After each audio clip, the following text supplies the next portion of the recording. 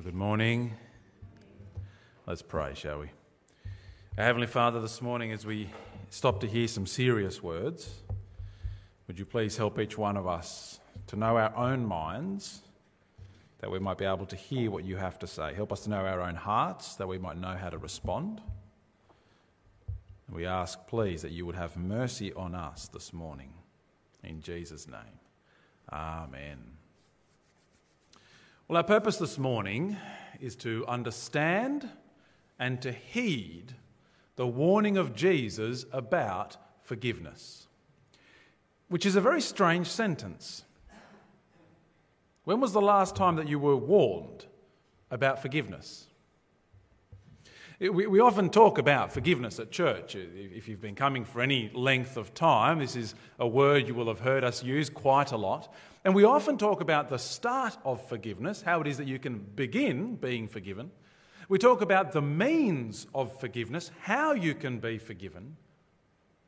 But it's not very often that we talk about the end of forgiveness. This concept that there might be a moment where forgiveness stops. We talk about the start of forgiveness, right? You come to God, what you need is to be forgiven. We all start from this state of being sinners before a holy God, of being black before whiteness, of being dark before light, and needing to be forgiven. We talk about that all the time. We talk about the means of forgiveness, that what we need is God himself to pay for us, which he does in Jesus. Jesus dies in our place, we can be forgiven. But if all of that is born out of forgiveness, relationship with God, righteousness, heaven, eternity with him, then to think that there might be a moment where forgiveness stops is serious and terrifying. That God might say, that person will not be forgiven. In fact, it's eternally serious. There's nothing more serious than this. And so our purpose is to understand what does Jesus mean when he says they will not be forgiven, and to heed that warning. Now, what are we going to make of it? Well, we need to start back at the beginning of our passage, at this event that precipitates it all. And so you'll find it helpful to have a Bible open, Matthew chapter 12. We're going to read through some of it again as we go. We're not going to quite cover all of it in depth, but we'll do enough to understand it. And it all begins with this event that is both amazing and completely run-of-the-mill. Have a look at Matthew chapter 12 and verse 22. Then a demon-possessed man who was blind and unable to speak was brought to Jesus. Jesus healed him so that the man could both speak and see. Now, what a normal everyday occurrence, right? Well, actually, for Jesus, it was. This is exactly what has been happening time and time and time again. Why were the crowds there? Because this is what Jesus does. The crowds had gathered because he'd been healing the sick and casting out demons and teaching with amazing authority. Perfectly normal. But also amazing, wonderful, supernatural. To our modern mind, almost inconceivable. I mean, there's the whole question about the demons in the first place, right? A demon-possessed man. Really? Like, are there actually these spiritual beings? And I mean, was it just a superstitious view of illness? We now know, we have modern medicine, and so we understand the connections from brain and body and nervous system and eyes and all the rest of it. And so they just gave it the label of demon, let's say. Now, I think in our society today, there'll be plenty of people for whom the idea of the spiritual world, the occult, the demonic, is perfectly normal. In fact, there's a new wave of the new age that's coming for people who consider that to be absolutely real and true. And then there's many of us who have more of the skeptical kind of inclination, who are much more inclined to try and find physical explanations for anything that happens along these lines. But whichever camp you fall in, it's a little bit of a problem, because what is happening here is clearly supernatural. Whether you believe in the demons or not, I take it we should, because they're in the Bible, but whether you do or you don't, what happens is supernatural. For who else can look at a man who was blind and unable to speak and can heal him? Not like, I'm going to pass you some drugs, take 3 of these a day, come back in a week, and if you're feeling worse, go to the hospital. Not that kind of healing. The kind of healing that has the crowd go, hang on a second, he couldn't see a moment ago. I know he couldn't. I did that thing where you put your hand in front of his eyes, and you go, whoo, and he didn't flinch, right? I knew he was blind. And now he can see. He couldn't speak before.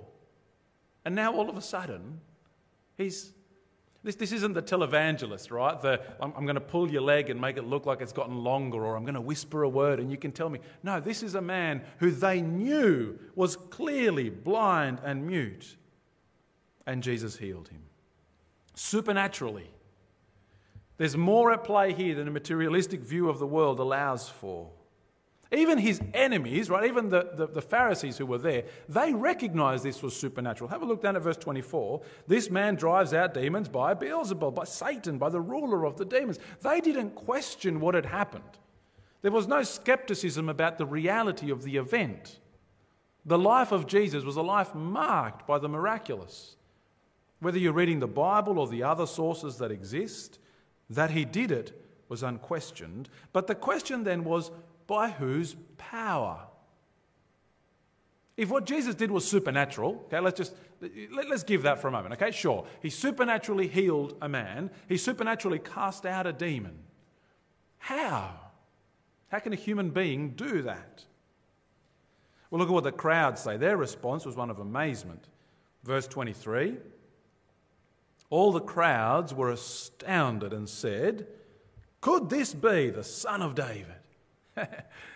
It's okay, that was a normal response for them, but probably unusual for us, right? If we have a guy who is clearly supernatural in front of us, right? Aaron starts flying all of a sudden, and we think, oh my goodness, right?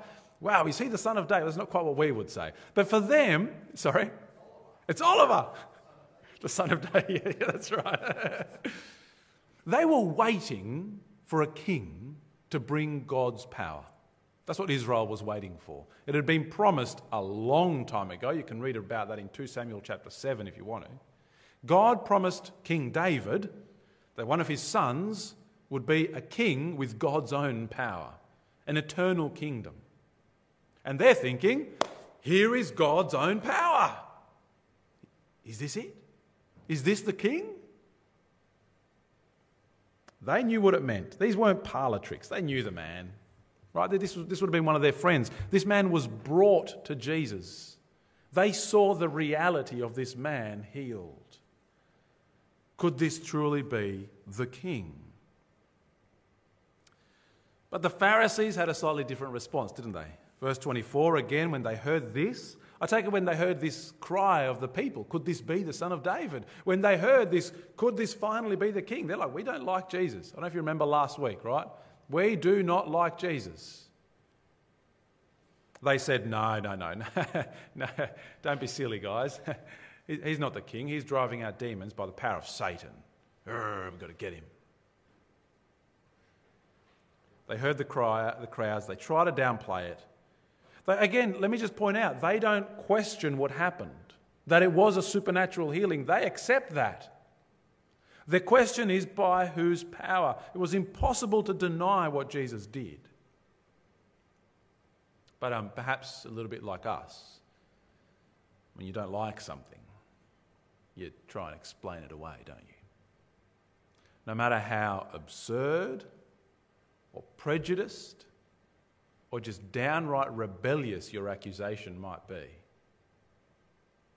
These Pharisees came with preconceptions, with ideas that they'd already formulated. Jesus cannot be from God, therefore the only source of power left to him, it must be that Satan is casting out Satan. And Jesus very kindly and for our sake very helpfully points out to them how ridiculous their accusation is. And he points out those three things. It's absurd, it's prejudiced, it's rebellious. Have a look again, verse 25. Look at how absurd their claim was. Knowing their thoughts, Jesus told them, every kingdom divided against itself is headed for destruction. No city or house divided against itself will stand. If Satan drives out Satan, he's divided against himself. How will his kingdom stand? I mean, are you guys dumb or something? Like, what do you mean I'm driving out Satan by the power of Satan? That makes no sense. Why would Satan do that? It's like, yes, I'm going to enact my own plan by undermining my plan. Ha!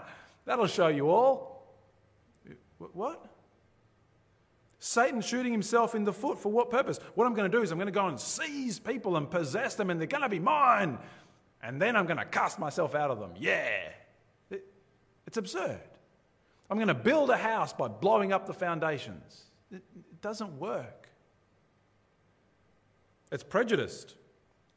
Their accusation that Satan was casting out Satan. Look at verse 27. If I drive out demons by Beelzebub, by whom do your sons drive them out? They will be your judges, right? The disciples of these Pharisees were going around trying to cast out demons. They were trying to do the same thing that Jesus had just done. If you're feeling like a bit of a chuckle at some point, go and read Acts chapter 19, verses 11 to 17. Where it tells a story of some of the disciples of these Pharisees who were going around trying to cast out demons. And the demons go, "Who are you?" and beat the guys up. Like, it's just a hilarious, and possibly more. The men end up having to run away naked from this event. But note the hypocrisy. Your disciples are going around casting out demons, and you say that's the work of God. I come along and cast out demons, and you say, oh, that's the work of Satan. Which one is it? Their prejudice. I want to hate you, so therefore I'll ignore the inconsistency. In the end, most of our problems and our accusations and our rejections of Jesus are born out of rebellion. Verse 28, if I drive out demons by the Spirit of God, then the kingdom of God has come upon you. There is no other option. If the power that I'm exercising right now is the power of God, then what has come among you is the kingdom of God. But verse 29, how can someone enter into a strong man's house and steal his possessions unless he first ties up the strong man? Then he can plunder his house. Anyone who is not with me is against me, and anyone who does not gather with me scatters. That is such an important sentence right there. Because you might be here today thinking of yourself as a fence sitter. I don't understand that saying. It's very uncomfortable to sit on fences. But anyway, right? You know what it means. You're sitting kind of halfway. You're neither in nor out. You're just biding your time. I want to see who comes out the winner. That's going to sit on the fence for a while. Right? I'm not really with Jesus. I mean, I know he's kind of there, and maybe I do a few bits and pieces, but I'm not really in on this Jesus thing. But look, I'm certainly not in on the Satan thing either. Right? No. Right? Fence comfy. I'm happy here. I can ignore it all. The problem with sitting on the fence when it comes to Jesus is the same problem that our church has with its fence. Do you know the problem that our fence has? It's in the wrong spot. The fence is a metre in the wrong side. So you think you're sitting on the fence, you think you're sitting on the boundary, when actually you're a metre deep into the enemy's territory. The fence is on Satan's side. I'm sorry if that's impolite and a bit confronting, but that's what Jesus says. You cannot sit on the fence. If you are not for me, if you're not all in on Jesus, then you really are on Satan's side. You really are against him. I can't push that analogy too far because the fence is on our side, so it doesn't quite work to say the fence is on Satan's side. You'll forgive me that one. Jesus points it out to them very clearly. You are saying that the work of God is in fact the work of Satan. Your accusation is absurd, it's prejudiced, it's rebellious. And that brings us to the very heart of the matter. What is it that will not be forgiven? What is this blasphemy against the Holy Spirit? Therefore, verse 31, I tell you, people will be forgiven every sin and blasphemy, but the blasphemy against the Spirit will not be forgiven. Whoever speaks a word against the Son of Man, it'd be forgiven him. But whoever speaks against the Holy Spirit, it will not be forgiven him either in this age or in the one to come. Do you see what the Pharisees were doing? They were looking at what was clearly, obviously, unmistakably, powerfully the work of God and calling that not the work of God. They were looking at what Jesus did in the power of the Holy Spirit and saying, no, that's not the Holy Spirit doing that work. It's not God doing that work. Well, it must be Satan. There's nothing else left. I don't think Jesus' words here are so much a warning as they are a description. If you are somebody who, like the Pharisees, has seen everything of Jesus and calls that not the work of God, then there will be no forgiveness for you. You can't look at Jesus and say he isn't from God and brings forgiveness from God and the power of God and the kingdom of God. No, none of that is true and still find forgiveness. The Pharisees, they had the best proof that any human being in the history of the world has ever had. If you've ever thought to yourself, I just wish that God would, by way of proving himself to you, for the Pharisees, God did. Whatever it is that you would fill in that sentence, God did. They had the very oracles of God. They had the whole Old Testament where for thousands of years God had spoken to them, preparing them for Jesus. They had all of that.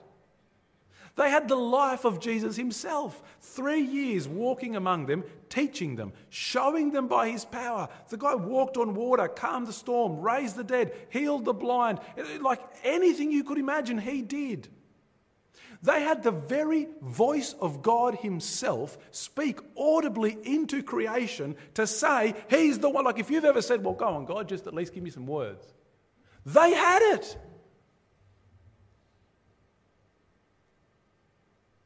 No, it's not by the power of God. It's the power of Satan. What more could God do for them? Now, it's a very stark warning to them, wasn't it? I take it it's a warning to us as well. If you look upon what is unmistakably the work of God, if you get to a point where you have heard it all, you're sitting there today and you think, actually, I do know it. I understand what it's all about. I've asked my questions, I've heard the answers, they've been good ones. I've tasted some of the family of God and the life of God. I kind of know what it's about and I see it and I understand it. If you get to that point and still say, but it's not for me. No, that's not, I'm not all in on Jesus. If you get to that point and will not repent,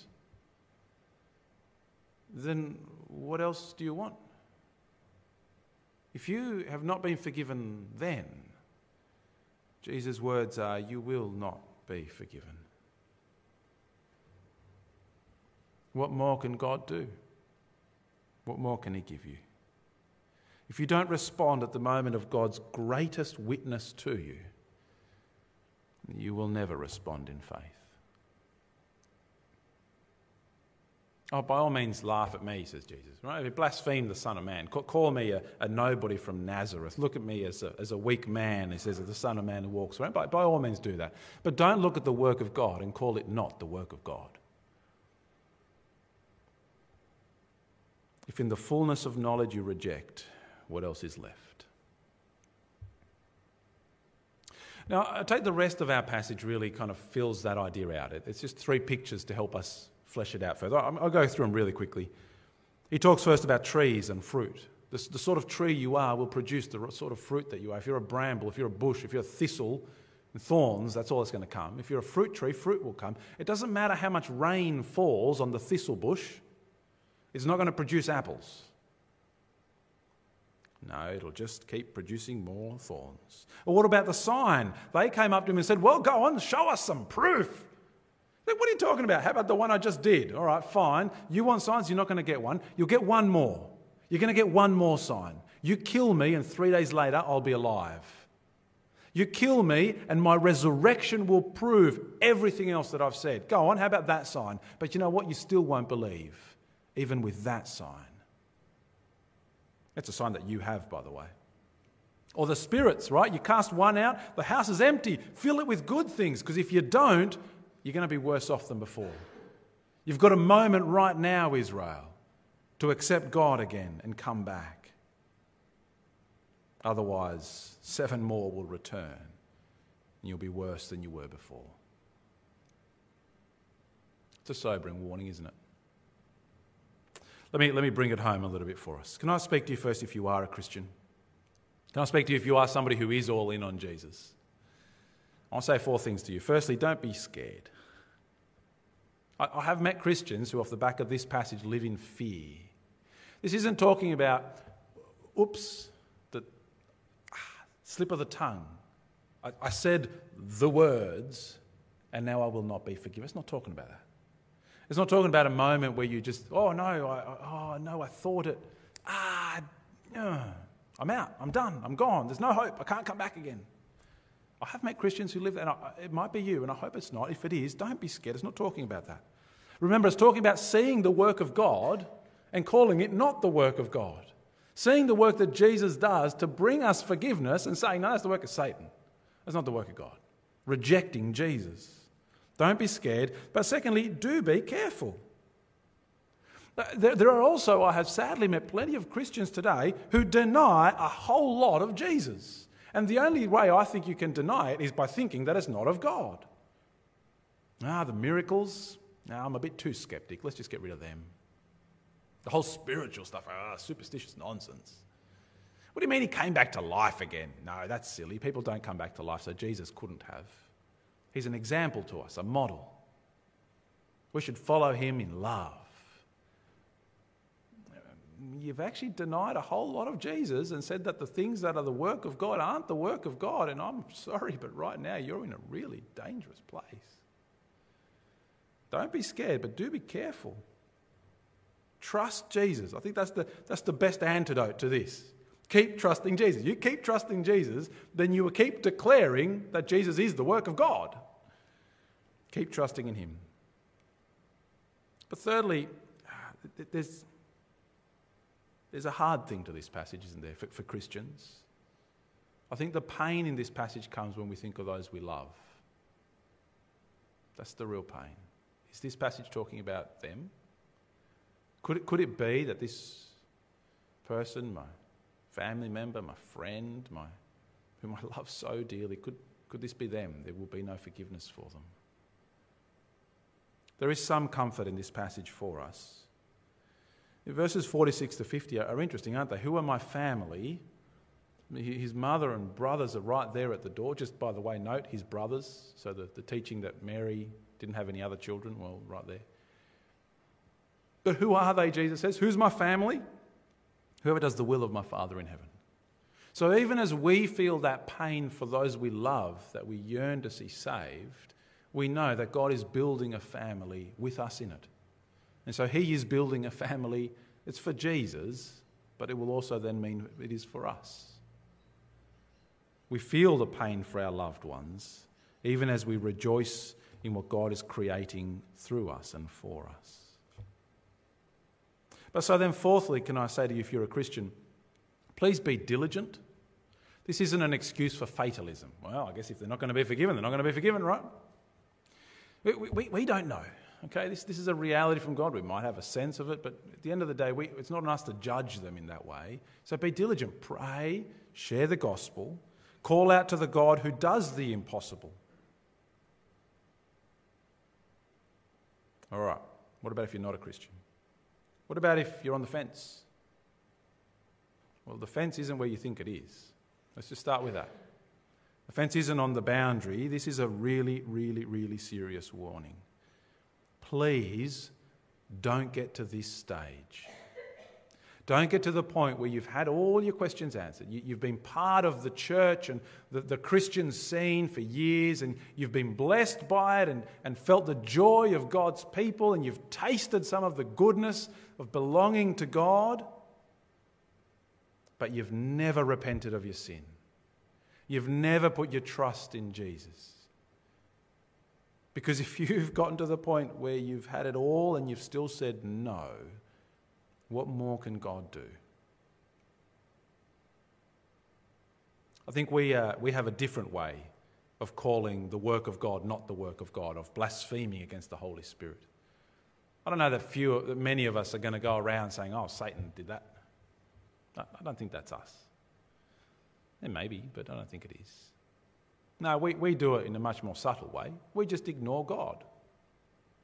That's how we call it the work of Satan. If you believe it to be the work of God, how on earth would you ignore it? By your actions, you show you do. No, it's the work of Christians, malicious frauds. Christians made it up. It's not real. Please heed the warning. Look, be honest, okay? If there's still issues, well, that's fine. Work through them. It's okay. I'm not saying you're not allowed to have questions. You're not allowed to have doubts. It's okay. Work through it by all means. But please make sure that your reasons for not trusting Jesus aren't absurd or prejudiced or rebellious like theirs were. Rather, instead, can I invite you today to come and join Jesus' family? Right, those who do the will of God. And what is the will of God? To believe the one he sent. To trust Jesus. Let's go back to talking about the start of forgiveness. Forgiveness begins with you coming to Jesus as he has died that you might be forgiven. And saying to him, please, will you take my guilt? Will you take my burden? So that I can be free and belong to you. Can I tell you to do that today? Honestly, like the weight of this passage, this warning says that there must come a moment in time where you make a decision, where you admit your sin, you believe in Jesus, and you commit your life to him. Let's pray.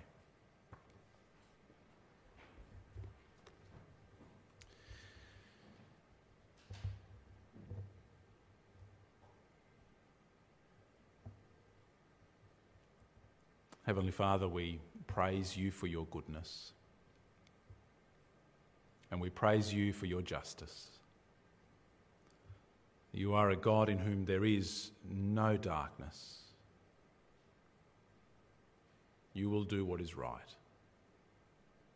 Today we entrust ourselves to you as the judge of all, knowing that in Jesus you offer forgiveness, and outside of Jesus there is condemnation.